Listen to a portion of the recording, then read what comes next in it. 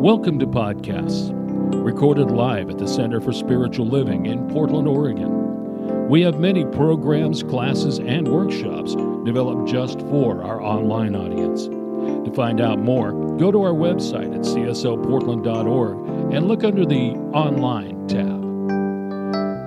Our mission is to open hearts, ignite minds, and make a difference.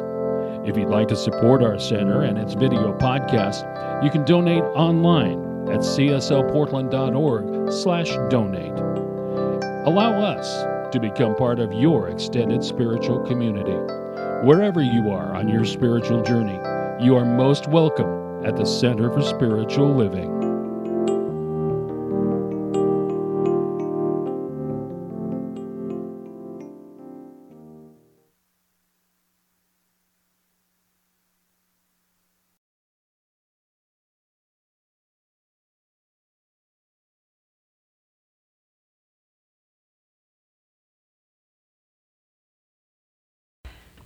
What a marvelous array of riches this community is. Yes?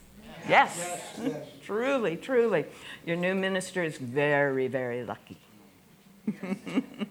Yeah. So when I was asked what I was going to talk about today, I was handed this marvelous packet of things to think about and include, and I really appreciate that. That's another richness of this organization. And one of the lines in it is, my inward journey and outward experience are in perfect alignment. My inward journey and outer experience in perfect alignment. Yes. Well, what that means is, whatever's going on out there, it's what's going on in here. Ow. Because out there isn't always heavenly. What does that tell me? Demonstration. Yeah. Woo. There's a power out there. And in here. So, if I really accept this statement, then I really need to accept that whatever I think is going on out there is actually going on in here, right? Now, I've touched on this a few times before, and I'm going to spend a lot more time on it today because it's really, really, really important that we get that our inner and outer experience are totally in alignment and always have been. So how can we deal with that? What can we do about that, right? How do I know that what I believe? You know, as I said in the write-up, I've been told to say a lot of things about what I believe.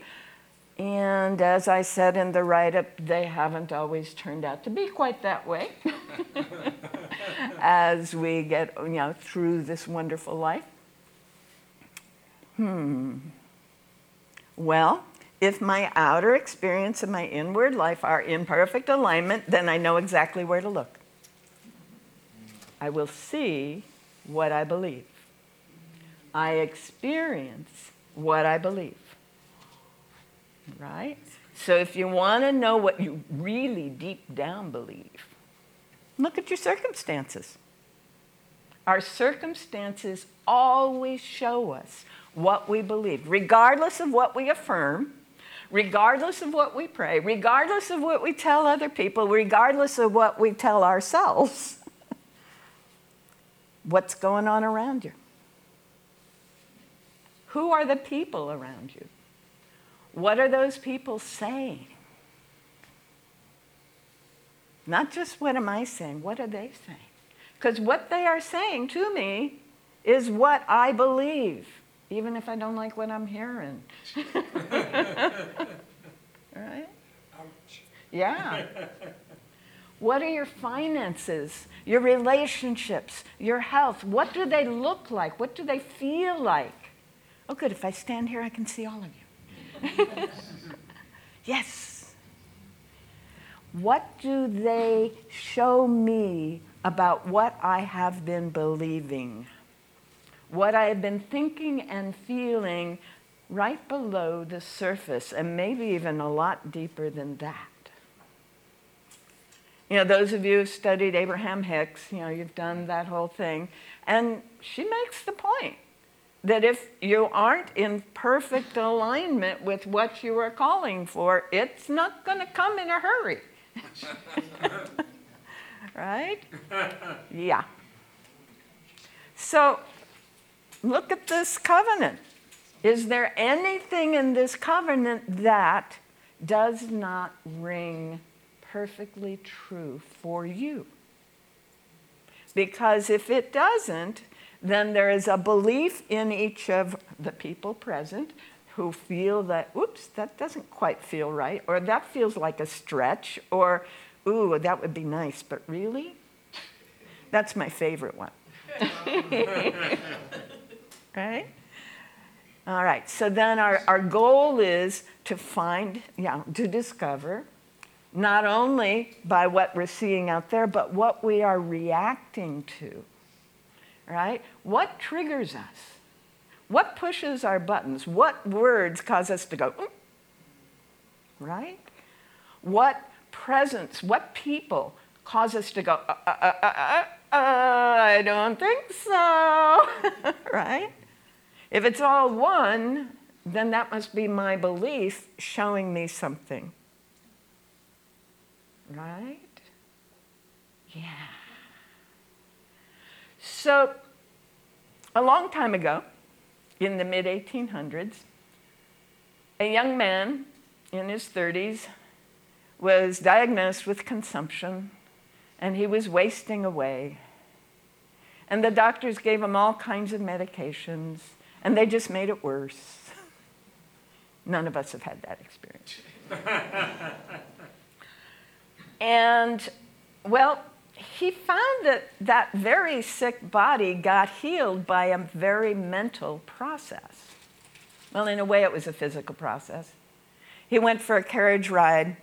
Some guy hit the horse on the rump, and the carriage went for a few miles, and he came back healed. Isn't that interesting? And it wasn't just that temporary thing of the adrenaline got pumping and the symptoms went away. Some of us have had that, right? No, they never came back.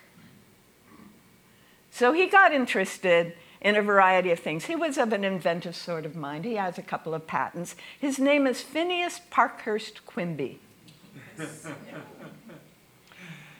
He was an inventive guy. He was a clockmaker, and he used the scientific method pretty consistently in almost every area of his life, and particularly in this one. This one was a puzzle. And he tried all kinds of things, and a year or so after his amazing experience, a guy came to town who had studied with Mesmer and started teaching everyone about mesmerism. And Quimby learned about mesmerism. And, you know, in the winter in New England, there isn't much to do, but it's a lot easier to... But interestingly, it's a lot easier to travel by sleigh than it is on muddy roads by cart. Makes sense? So they all the people who went around to different communities did it in the wintertime. So he got together with a young man, and the two of them would go around from town to town on their sleigh through the winter. And they would demonstrate this amazing thing called mesmerism. And the young man, whose name was Lucius Burckhardt, Lucius was this amazing subject. He was the kind of guy that you could look at him and go into trance. And he went into trance, and they did the stage thing that people used to do. But every now and then, Lucius would say, hey, you know that guy you're waiting for who's on that ship? He'll be here in 3 weeks. Or, you know that necklace you've been missing? It's up in the attic in the third drawer of the dresser. Out of nowhere. That woke Phineas up. By the way, Phineas was known as Park. So Park began to think about what was really happening here. It wasn't just this animal magnetism liquid thing that the mesmerists thought. It was something else. And he tried an experiment. He imagined a roaring lion coming onto the stage while Lucius was in trance. And Lucius got up and ran away. Wow. Something's going on here, right? So very soon after that, they were done with some trip, and Quimby was sitting in his office or in his room, and he was having difficulties getting packed up because, well, he hurt. He had a kidney problem now. The medication they gave him for the consumption had destroyed his kidneys. And Lucius, coming in to say goodbye, said, you know, I can fix that kidney problem, which Park had never mentioned. He says, I can do that. And he said, just let me put my hands on your back. You've got one kidney hanging on by a string and the other one's half gone. Let me put my hands on your back. Bingo, done. Never had the symptoms again. Quimby stopped using mesmerism at that point and never again hypnotized anybody. However, very soon thereafter, he opened an office, and over the next 12 years, 12 to 14, depending on who's counting, 12,000 people were able to be relieved of their symptoms because Phineas Parkhurst Quimby stood there, sat there with them and said, you know what the minister told you about hell and damnation? You know what the doctor told you about your symptoms? They're wrong. Let me show you in the Bible how they're wrong. Let me show you by experience and by logic how they must be wrong. 3 to 6 sessions were normal, sometimes only one, and people would walk out with no more symptoms. And Quimby became absolutely convinced that every physical ailment was a function of our beliefs. He also was very angry at ministers and doctors. So, what do we do about all that? I mean, we all grew up in this culture, this world, and we're all getting flooded with all kinds of statements about what's real and what isn't. Well, we already sang, let's see, I accept the new. I embrace the new. I accept a new way of thinking. Oh. So I need to somehow uncover all that stuff that's gotten buried since I came into the planet. And accept something new instead of it. And I love new thought. I mean, it has been my life for 30 plus years since I was ordained, and before. So let's say 35 years. And what I know is I can't just add new thoughts on top of that structure of beliefs. I can affirm the kind of sort of whittle away at the iceberg, but they don't necessarily change those underlying beliefs. And what I've learned personally and through my studies is that it either takes a huge event to wipe out the past and replace it with the new, which is what a lot of the traumas that we have experienced and a lot of those diagnoses I call wake-up calls are about. To go, oh, I can't do that anymore. I can't live that way anymore. And begin to replace them with a new set of ideas, right? And then we use affirmations to reinforce that. But for most of us, that doesn't happen. Most of us get to look at our world and go, that's not what I want, whatever that is, right? That's not feeling heavenly. And in fact, my way of teaching and thinking is, if it doesn't feel heavenly, it's an opportunity. It's showing me some belief, some idea, some memory that I have held on to that is still energizing me to move in that direction, to bring into my world those kinds of things. Yeah? All right, it's an opportunity. Now I can see, oh, I must believe that. I must believe that. Huh. So, the difficulty with most of New Thought is they don't give us a tool for dealing with that. Unless you studied Emma Curtis Hopkins, lesson 2. Yes. Lesson 1 is stating everything that we know to be true, just as we do for the beginning of a treatment, and as we have been this whole service. We state what we know to be true, and lesson 2 is, oh my goodness, look what just came up when I said all that. Look at what feelings are. Yes, maybe, or no, I don't really think so, or gee, I wish it would, or all those other feelings like, not happening, not in my world, right? All of those feelings are those buried beliefs. And so lesson 2 is the process of literally taking each belief and seeing logically and emotionally how it cannot be true. In the same way that Quimby helped his patients see that it could not be true and begin to think in terms of truth, in terms of wellness, in terms of wholeness, in terms of love, instead of in terms of whatever it was that they had been taught.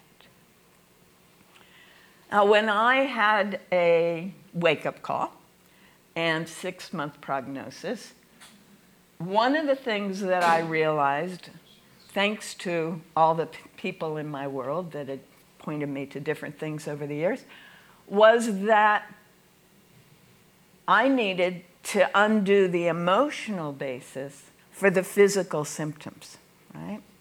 And almost everyone I know whose diagnosis of something that was supposed to be terminal turned around did, in fact, undo the emotional basis for the symptoms. So that was helpful. So I did some processes, and I've written them up in various books, but I did some processes that ultimately caused me to get to the place where, as the Course in Miracles says, instead of the issue between us, I saw only light and love. So if I was remembering a 3-year-old incident or a 15-year-old incident or a 20 or a 21 or 20, any point along my life, and it's interesting about these beliefs that are really, really deep, they happen over and over and over again in our worlds, right? So I call them our patterns, and our patterns are built on those very fundamental beliefs. So if I can get to the original experiences for those patterns, and I can bring myself to be done with all of the emotions and bring myself into the love and the light and the knowing that everything that we are ever doing is an exchange of love, even though I haven't always seen it that way. I need to get to the place where I can. And when I can, there's this amazing sense. It's a sense of power. It's a sense of grace. And I can claim that which I know to be true through my spiritual understanding, and replace that which I am releasing with this new thought. I'm replacing those old ideas and beliefs with this new one that is in alignment with, and hopefully is a statement of, capital T, truth. Yes. So, How do we do that? Everyone's going to find their own path. Many of us have learned little techniques along the way, rapid eye therapy, right? Breathing, going for wild horseback rides. Whatever it is that allows us to literally feel and see and know in our inner awareness that that which was part of who I believe myself to be is no longer part. It's out there. And in fact, when I'm doing this work, I'll get in there and I'll get all worked up, all the emotions and all the stuff that's there. And you did that and you said that and all that stuff. You know, we've all got some of that. And I'll get there and then I'll go, okay, I'll do it until I am drained. Literally, I'm lying on the floor. I got nothing left. And at that point, I write it all and I rip it up and I burn it. And then I scoop up all the yucky energy in the room into an imaginary big black bag. And I roll it up a ramp on a rocket ship. And then I do the countdown and I fire that rocket ship into the sun. So it's transformed into the healing light that supports all humanity. Not part of me anymore. Well, 80% of it. In a few months, it comes back. But it's only 20%. I may not recognize that because it feels just as intense, but it only lasts a little while and it only goes a little much.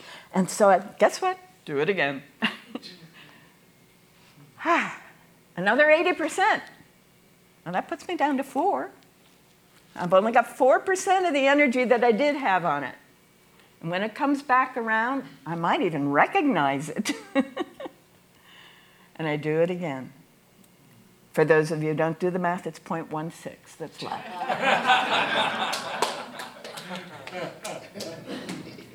Well, I got to tell you, 80% of 0.16 isn't much. So by that point, the next time it comes around, it kind of just went right on by, and I remember it later. Oh. I am free of the belief in that area of my world that led to that kind of not heavenly experience. Yes. And then someone tells me their story of how it's in their life. Guess what I get to do? The same process, because it's now another layer out, right? But it's still in my world. So I'm going to do the same process for me and for them. Now, when I am functioning as a practitioner and doing treatments with people, my job is to be as free of that as possible. And remember, I have been replacing the issue with light and love every step along the way. I have been claiming truth that is light and love. So if I can get myself, my feeling self, into that place of the light and the love and the truth, then whatever is down there is not affecting the treatment. And what I am doing is actually cleansing my own deeper belief stuff. Whenever I do a treatment for anyone, anything, any situation, I strongly recommend doing treatments. Because they are the chipping away at the iceberg that actually can do something. They're actually melting away the iceberg. Maybe that's why all the icebergs are melting. We're all doing our treatments. For those of you who are worried about climate change, you know, I was writing papers on it 50-odd years ago. And think about it. Does anyone have to trudge through the snow in heaven? Have you ever heard of any description of heaven including snow and ice? I don't know. Maybe the earth is returning to the Garden of Eden. And we don't have to be so concerned. While I'm doing that, I'll just explain that what I think is happening is the equatorial band is expanding in both directions. So they're growing grapes in Sweden. They are. What do we really believe? Did I just touch on a belief? Did I just touch on something that was generating some fear? I hope I've begun to give you something to replace that fearful belief with. Maybe the earth is becoming the Garden of Eden once more. Now, Zach Bush, one of my favorite online MDs, absolutely accepts this because he says we have put so much carbon into the atmosphere that all kinds of plants have lots to breathe. So we may see a new Carboniferous era as a result of what we've done. We just have to figure out how to get the water to them. And they're doing that in lots of places. But that's another talk for another time. So, when we experience in our inner world any distress, we are experiencing it in our outer world. That's just how it is. And the way to not experience it in the outer world is to clean it up in the inner world. And lesson 2, to release, to deny. I don't like that word because denial, you know, it's that river in Egypt. To negate, but to dissolve. To dissolve those beliefs that have framed my experience thus far. And replace them with the truth of the love and the wisdom and the light that is present in every being I encounter, that is how everyone is working together in their organizational settings, that is transforming every institution on our planet. That is what we are moving into as we dissolve the old. But then something happens. The world comes unglued because it was held together by our old beliefs. And that can be very scary. That's what friends are for. Friends who know the truth and hold it while our world that was built and held together by those old beliefs and ideas gets to fall apart so it can come up in its new way. Can you feel that? I know when Reverend Larry left, it felt like everything was coming unglued. What are we going to do? Are we going to be able to make this work? Oh, I don't know. Well, I got to tell you, from the outside, it's looking really good. Yes. You guys are gluing it together in a whole new way. And the minister that comes to this congregation will be very different from Reverend Larry, and will be the perfect minister for who you are and who you are becoming.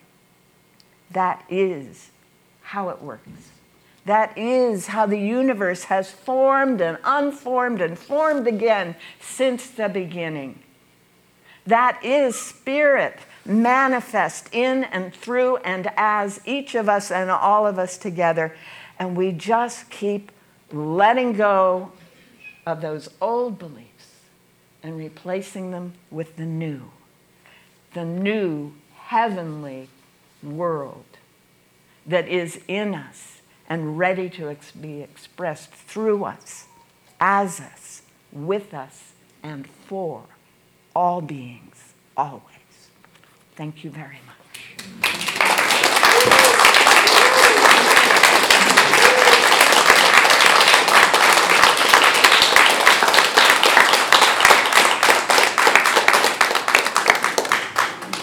You guys are good. I think I get to do a prayer. Is that all right? All right. May I have a sip of water?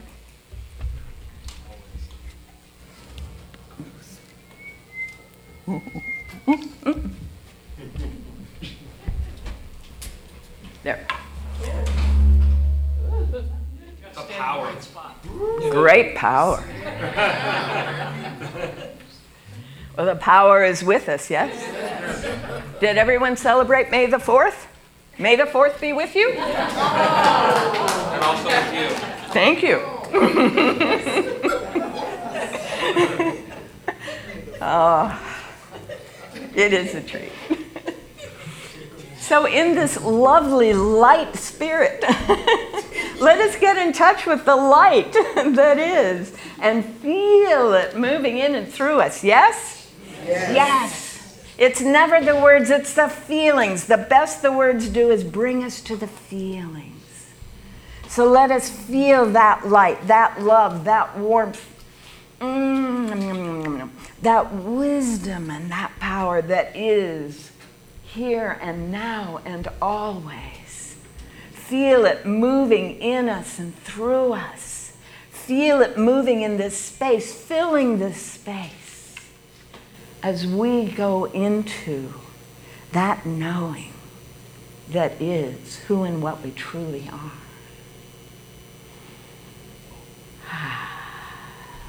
And in that knowing, we can relax and release anything that no longer serves us and feel the presence that is unfolding here and now and always.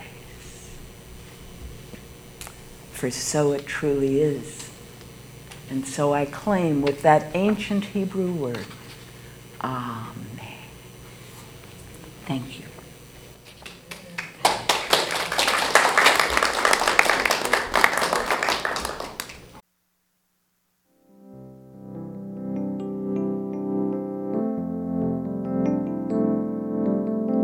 We hope you enjoyed today's podcast. If you happen to be in the Portland, Oregon area, we'd love to have you visit in person. The Portland Center for Spiritual Living is located at 6211 Northeast Martin Luther King Jr. Boulevard. Our inspirational service is at 11 a.m. every Sunday. We also have many programs, classes, and workshops developed just for our online audience. To find out more, go to our website at cslportland.org and look under the Online tab. We have a variety of content dedicated specifically for our podcast listeners. Our mission is to open hearts, ignite minds, and make a difference. If you'd like to support our center and its podcasts, you can donate online at cslportland.org/donate. Our website is also the place to learn more about what's going on at the center or to contact us. Allow us to become part of your extended spiritual community. Wherever you are in your spiritual journey, you are most welcome at the Center for Spiritual Living.